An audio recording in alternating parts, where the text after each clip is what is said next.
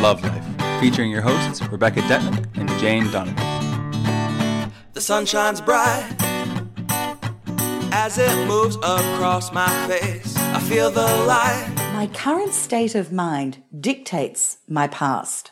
Welcome to Love Life. I'm Rebecca Detman. And I'm Jane Donovan. And we're kind of mashing together two topics today and just turning it into families in general. But one idea that has been presented to us by a listener was, can you talk about siblings? So there's so much to mind there, you know, the differences between brothers and sisters and sisters and sisters and twins and the weird and wonderful ways that siblings do and don't get along with each other or seem like they're all from different families but raised by the same parents and all of that, those weird and interesting sorts of the way energy plays out between brothers and sisters. The second thing is to do with how we relate to our mothers, but we could say our parents. I mean, this is a huge topic, but there was one or two people within the same week who said to me, could you just talk about women and their mothers? Because, as I just sort of was saying to Jane earlier, on that spectrum of human behaviour with women being mothers, you either kind of get them at the end of the spectrum that's no backbone, people pleaser, low self-worth, always did what she was told, lovely lady, will give you the shirt off her back, but has no real sense of self or no real oomph. Right across to the other end of the spectrum, where some people are unfortunately raised by toxic, narcissistic, manipulative bitch mothers, who really screw up the way that they then form female friendships as they grow up, who really screw up their self-worth and confidence as a woman and give them a lot of very bad behaviours to manage life with. So, look, there's a lot here to mine. Let's see how we go. Where do you want to start? Jane's done such an interesting affirmation. Oh, yes, but I'm going to get to that in the afterwards, if that's okay, because that is fascinating. Where do you want to start? I want to start with every single person in your family, your parents, your grandparents, your aunties and uncles, your cousins, your siblings, every single person you chose. So our sole purpose, we write the blueprint before we incarnate into this lifetime, and you have deliberately chosen that mother or those siblings and those siblings every single time. Now, the people in life that give us the greatest grief are always those closest to us. The people that trigger us the most are always those closest to us. This is not a mistake. This is the design of life. So to understand that, is to then move you into the gift of why do you have that mother? Why do you have that sister? Why do you have that brother? And my parents and my beautiful brother have been the greatest teachers in my life of who I am. They hold the mirror up. They trigger me. But they've also given rise to who I am as a woman today because of the experiences that I've had with them. And that's the good, the bad, and the ugly. Oh, that's probably all I need to say there, Beck.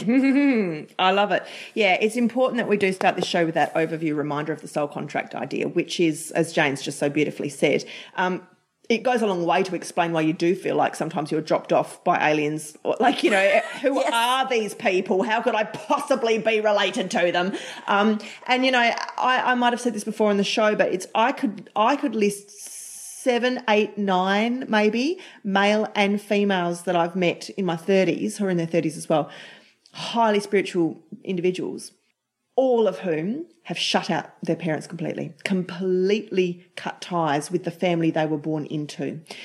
It's like a higher part of them has said, I get it, I understand why I came, I understand why childhood happened the way it needed to happen, but I no longer choose on my journey to be part of that continual toxicity. Now, those are extreme examples. I just wanted to throw that in as We'll just say it's okay if you're in an extreme situation. It's okay to let go. I mean, even now I know grown adult women who are struggling with having let go of their narcissistic parents because they still feel guilt.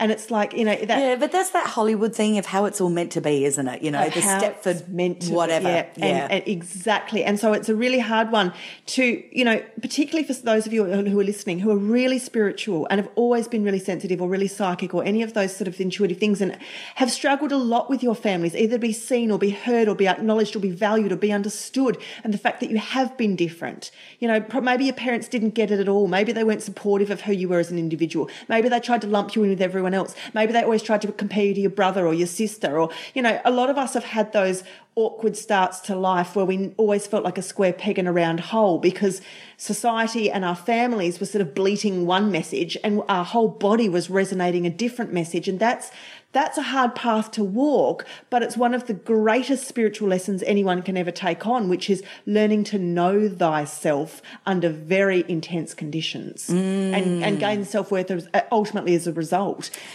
One of the things that I found really helped me to understand the beauty of the roles that my parents played in forming who I am, besides the obvious that I was very blessed to grow up with a very comfortable family lifestyle. I was given many opportunities that many children of my age weren't. You know, there's so many instant things I can be grateful and blessed with. But understanding the deeper dynamics was understanding this. I don't even know who came up with this first. I've got no idea. But I've read so many articles, blogs, heard it talked about on podcasts, heard it talked about when I've gone on retreats, etc. And it's the concept that the firstborn child plays out the emotional story of the father. The secondborn child plays out the emotional story of the mother. The thirdborn plays out the emotional story of the parents' marriage. So, for example, if I have somebody that comes to me as a matchmaker and says, you know, do you really believe in love, Jane? Like, do you really think that there are people that are, you know, do they really fall in love and get married and live happily? If they've got no belief in that, it's not always the case, but the first thing I'll go is, are you third-born child and are your parents divorced? And they look at me like deers in the headlight going, oh my God, how did you know that? Now, the fourth-born child plays out the emotional story of the entire family. So that's the parents and the siblings. So the fourth-born child will usually be one of two things: the greatest people pleaser the whole entire world has ever seen, or the biggest drama king or queen that the world has ever seen, because there's so much going on. Now, if there's a fifth child, that child reverts to number one and also plays out the emotional story of the father. However, usually with a lack of love, because by this stage, is there enough to go around? Now, I know all of this can be argued, but in theory, and then sixth child plays out the mother and so on. So I found this fascinating that I was then able to look at myself. So what do I do as the firstborn? I go straight to dad and I look at what's going on. And a lot of people will say, I'm nothing like my dad, blah, blah, blah. You've got to go deeper. You've got to go into the emotional connection of what's going on for dad. So my dad, therefore, how do I work out what's going on with him? I look at his story. So he's the third born. So he's playing out his parents' marriage. And so there I can look for what would be likely going on in his story. And I can join the dots and see his life going, I see how this all connected. Therefore, I can connect it with me. I can do the same with my brother to my mother.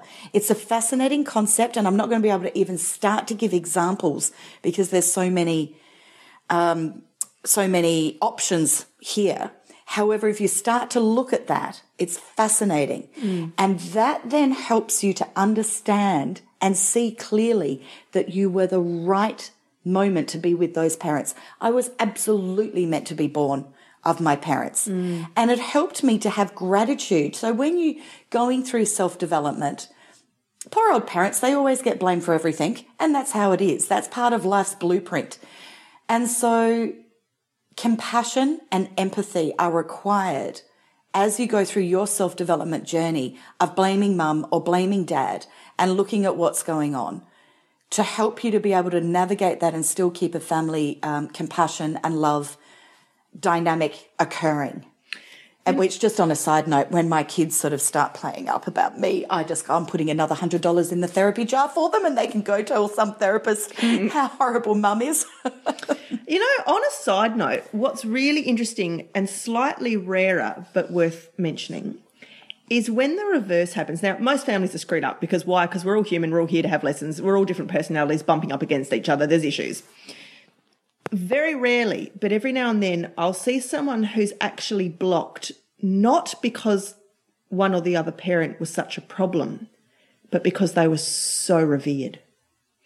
So what that means is I've seen it once in a man and I've seen it once in a woman, and neither of them have love lives. And one of them's in his 50s and the other woman is 37 and still a virgin. And the reason why they cannot date or ever let themselves go further in dating is because from the man's point of view, he put his mother on a pedestal like a goddess and he worshipped her like Mother Mary. Nobody's ever going to live up to that. Nobody can compare. And then on the girl's perspective, her father was actually literally a hero. He was a hero. He was one of the Vietnamese men who led the escape of the refugees of the boat people out of the Vietnam War. He saved the lives of many, many, many people. Amazing. He was a humble Zen, just innocent, but, like, again, a humble kind of anonymous person. Gosh, I'd love to meet someone like that. But he did that. How's anyone ever going to hold a candle to her dad in her eyes? Okay, but this is where you got to get true. This is the truth.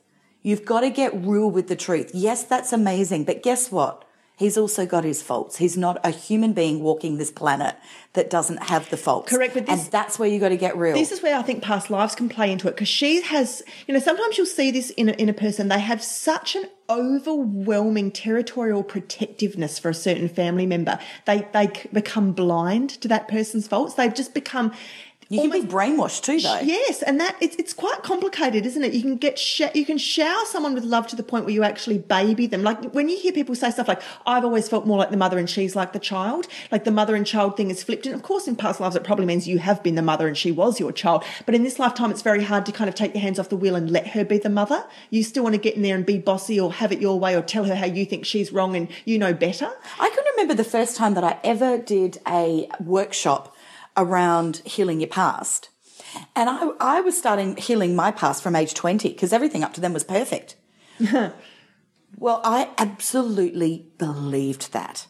I truly was sprouting it that I had the perfect childhood. There's nothing to heal there. Yeah. And I honestly believed it. I was not trying to pretend anything. I was not trying to portray myself as something I wasn't. I genuinely, deeply believed that. I think I did too. And I never realised that till you said that, Jane. But right. I was the same. I didn't know how to look at my actual parents in any depth. I just assumed they were nice, normal, high-functioning people and I was lucky and it was a good childhood. That's exactly how I was as well. Absolutely, that every one of my needs was met and opportunities were given and blah, blah, blah. Now, my beautiful mum and dad, well, Dad won't be listening to this, but hey, Mum clicks on every now and again. I just want her to know that this is not a dig at her. This is every single family. It's how it is. And this is why we've got to get real and get to the truth, because otherwise it is distorted, which actually leads me to the affirmation. Beck, what was the affirmation I read again? Oh, hang on. There we go. My current state of mind dictates my past. Okay, so there was a study done in the States by a psychotherapist who was researching first dates. Now, I know I've moved into dating, but this is going to come right back to families. So I don't know how many thousands of people, but she interviewed people immediately after their first date, separate, they weren't together, and she asked them how was the first date and documented it. Now, this study was done over 20 years. 20 years later, she contacted all of those who were who formed a relationship, a long-term relationship. And she then re-interviewed them and asked them the same question. What was your first date like? Now, it was very, very clear. The answers that came back were those who ended up in a long-term relationship were still together, married or whatever, living together, and happy. All of them said the first date was amazing. It was love at first sight. Now, those who had had a long-term relationship and ended up divorced, toxic, or still together but in a toxic relationship, said that the first date, the warning signs were there and they should have listened to them. Now, it was something like, I can't remember the exact percentage, but it was high 90s. When she went back to the original answers after the very first date 20 years ago, the high 90% said it was a nice first date. When she said, do you think this is love at first sight? No, it's not. Are there any warning signs that this could not be a good relationship for you? No warning signs. It was just a nice date. Now, there's been a lot of other studies done as well, but I want to use this one because this is the one I know best. What this has proven is that our brain actually changes our past memories to support where we currently are at. So if you are in a steep and deep fast development, a self-development journey, and you are looking at family dynamics, or you're looking at triggers, toxicity, feeling like the square peg in the round hole, and you're exploring the family dynamics, you will too be changing your past stories to support where you are currently at. We gather the evidence to support whatever it is we are currently doing every single time. Jane's ranting. Am I? Well, almost. Not your kind of ranting. I didn't swear. No, but it's very powerful. It's because I truly believe this. I truly do. In fact, one of the first public talks I ever did was about creating your own reality, because we distort it all the time. So until you get truthful, you will believe that you are truthful. Such as my story, that I had perfect, nothing negative at all. Well, I did have negative. My negative was that I was highly sensitive and I was really hard to be around. And I felt ashamed of that. But my brother, who's also highly sensitive, doesn't remember any of that. We would give two totally different stories. And yet it's both are the truth or neither are the truth. It doesn't really matter. It's where you're at.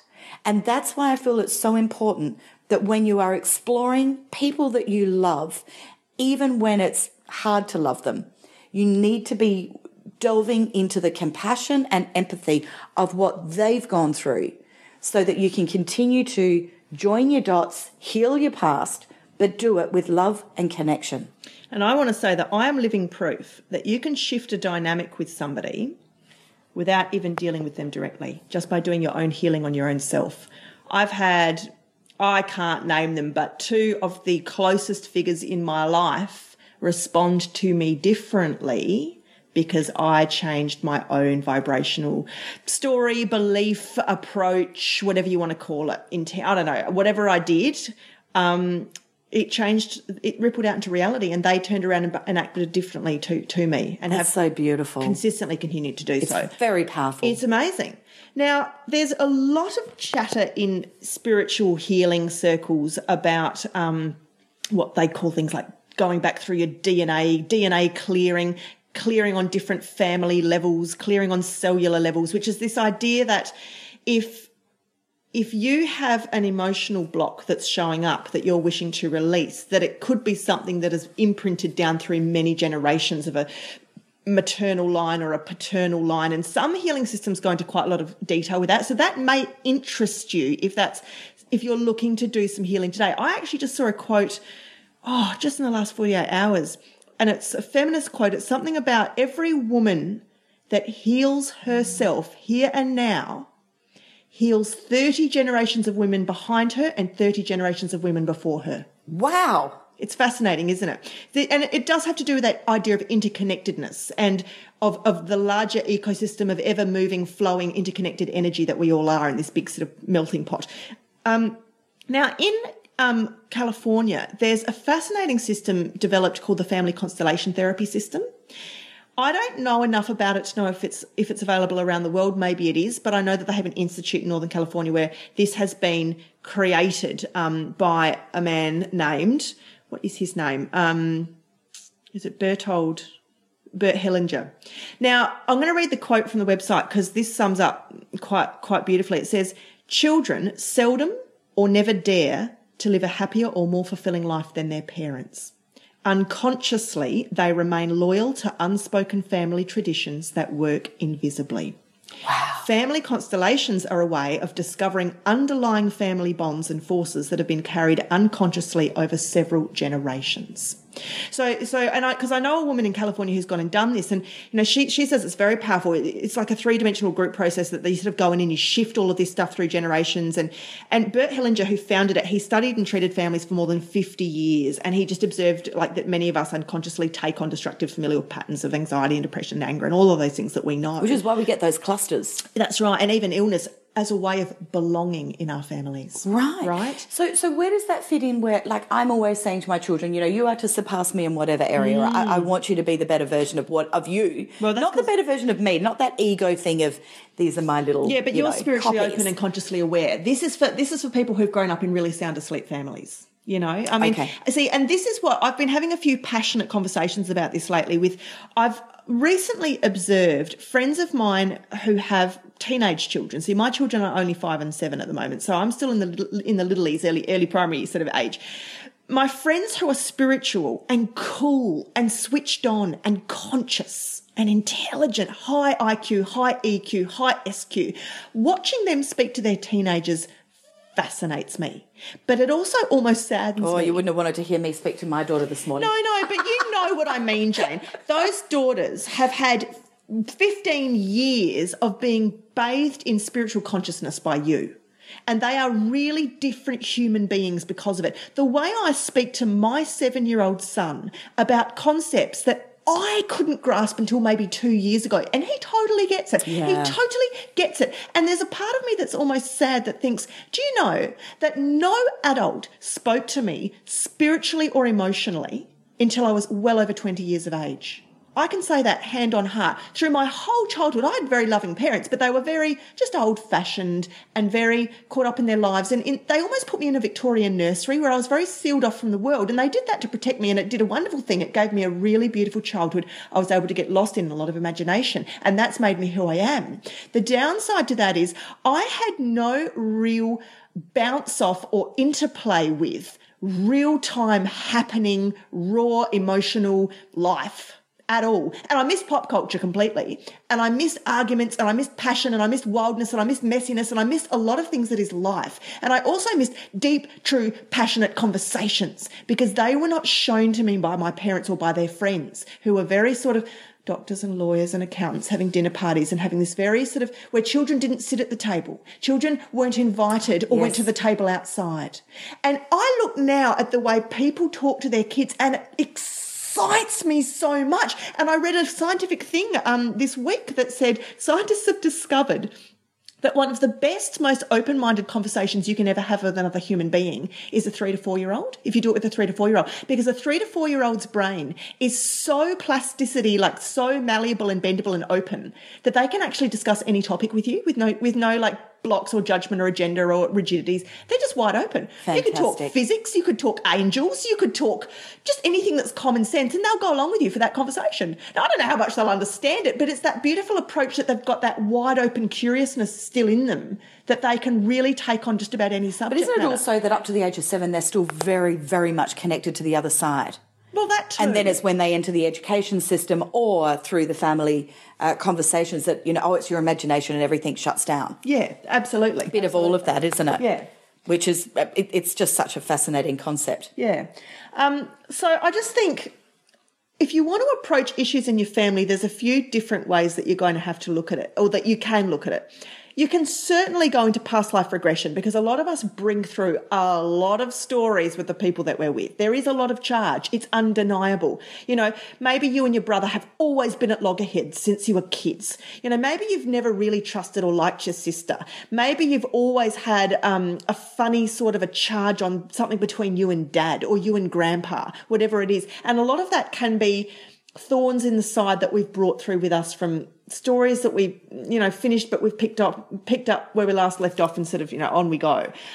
Some of it is purely environmental. It's sort of that nature-nurture argument about stuff that literally did go down in childhood and how you as an adult now choose to process that. And that's where the real power in today's discussion lies, doesn't it, Jane? Well, and I think that we can't go any further without mentioning inner child therapy. Yes. Go for it. Absolutely, which, again, God, I've mentioned Lorraine Webb a couple of times lately.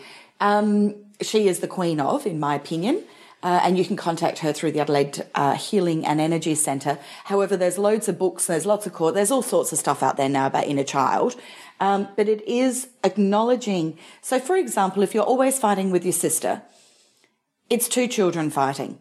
But remember that any fight that you are having is always a competition for who's got the biggest victim story.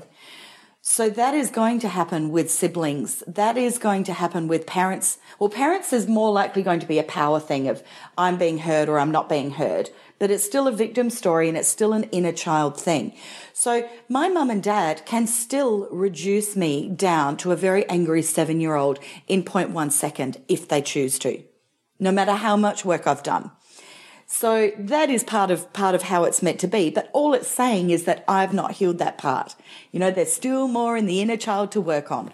Do you know, there was a beautiful sculpture done at this year's Burning Man Festival, and I'm going to find the image and put it up under this show on Facebook. And it's a sculpture of two adults sitting back to back with their arms crossed like they're in a huff and having an argument where they've turned away from each other. But on the inside of their bodies are two little toddlers standing up and reaching out to touch hands. Wasn't that beautiful? Have you seen that? It's absolutely gorgeous. It's just a picture is worth 1,000 words, because it does show how every single one of us in some way, shape or form in our childhoods would have had experiences where the little kid, when we were a little kid, we did not receive basic emotional wants and needs for some reason or another. And it's your job and responsibility as an adult and a soul to identify what is lacking and has been lacking all those years, the sort of basic things you never learned. Maybe it was what it feels like to get attention, or what it feels like to have quality time given to you, or what it feels like to be heard when you speak, or whatever those emotions are. And it really is your responsibility to figure out now as an adult how to give that back to yourself. And don't look outside you. Don't date men or women who are basically replaying mum and dad's toxic roles back at you. Get more conscious than that. Really take on the ownership that if you're lacking a feeling in your life, you're not going to get it from a shopping mall, from a husband, from a girlfriend, from a pair of new shoes, from a Facebook like. You've got to learn how to find the vibration of it emotionally and put it inside your body and fill up your own love tank consistently and reliably yourself. Beautifully said. And we actually have got a podcast on inner child. Is it just called that, Beck, or is it, I can't remember. It was so long ago. I know that we talk about it in the Extreme Art of Self-Love, which I think is about episode 23 or something like that. So you can find that on our website. Use the search bar and at lovelifeshow.com. Yeah. My current state of mind dictates my past. So, as you all know, we're going to be on the Gold Coast on the 24th of September. We hope you've gotten your tickets. There's still time to get them from the Gold Coast Arts Centre if you want to come and see our 200th episode live with us on stage presenting to you. Which you can do online, by the way. You can go to their website and click on it online. Yes. Sorry. Don't have to actually physically walk into the Arts Centre to get it. Google it. You'll find the link. Because we've got somebody coming from Thailand, I think, and so she is not going to be walking to the Arts Centre to get her ticket. No, nothing. This is a global world now. Nothing's going to hold you back. You can come in your spaceship if you need to. You can drop in through. Bring your broom. Come through. We'll have a room for them to be stacked in. No, right? The broom closet. Leave your skeletons there skeletons in the closet. All right. So if you want to contact the show and give us feedback, if you want to ask questions that we could maybe cover off in an episode, just maybe go to our Facebook page. Which is facebook.com/lovelifeshow. That's how most people send us their sort of topic ideas or show requests. You can also go to our website, lovelifeshow.com. We've got an email contact form there as well. So either way, you can do that. And of course, Jane and I are always here for your more tailored individual one-on-one sessions if you really want to explore something in depth, particularly if it is a family topic like we've discussed today. Some of those topics are very deep and very complicated and really need a good 30 to 60 minutes of sitting down and chewing through as an individual one-on-one. So Jane and I are always here for that. And we can help them get to the truth. Yeah, but down to those real emotions that sometimes it's very hard to see our own stuff, but another person and an intuitive and someone who's trained with these skills can really go in and help you dig to isolate, find them, and then give you the solutions for healing them. So until this time next week, have some fun looking at your family through a different lens and challenging where you show up on that with your own values and self-beliefs. Life is perfect, I'm not trying, it's just happening. And it's a beautiful day.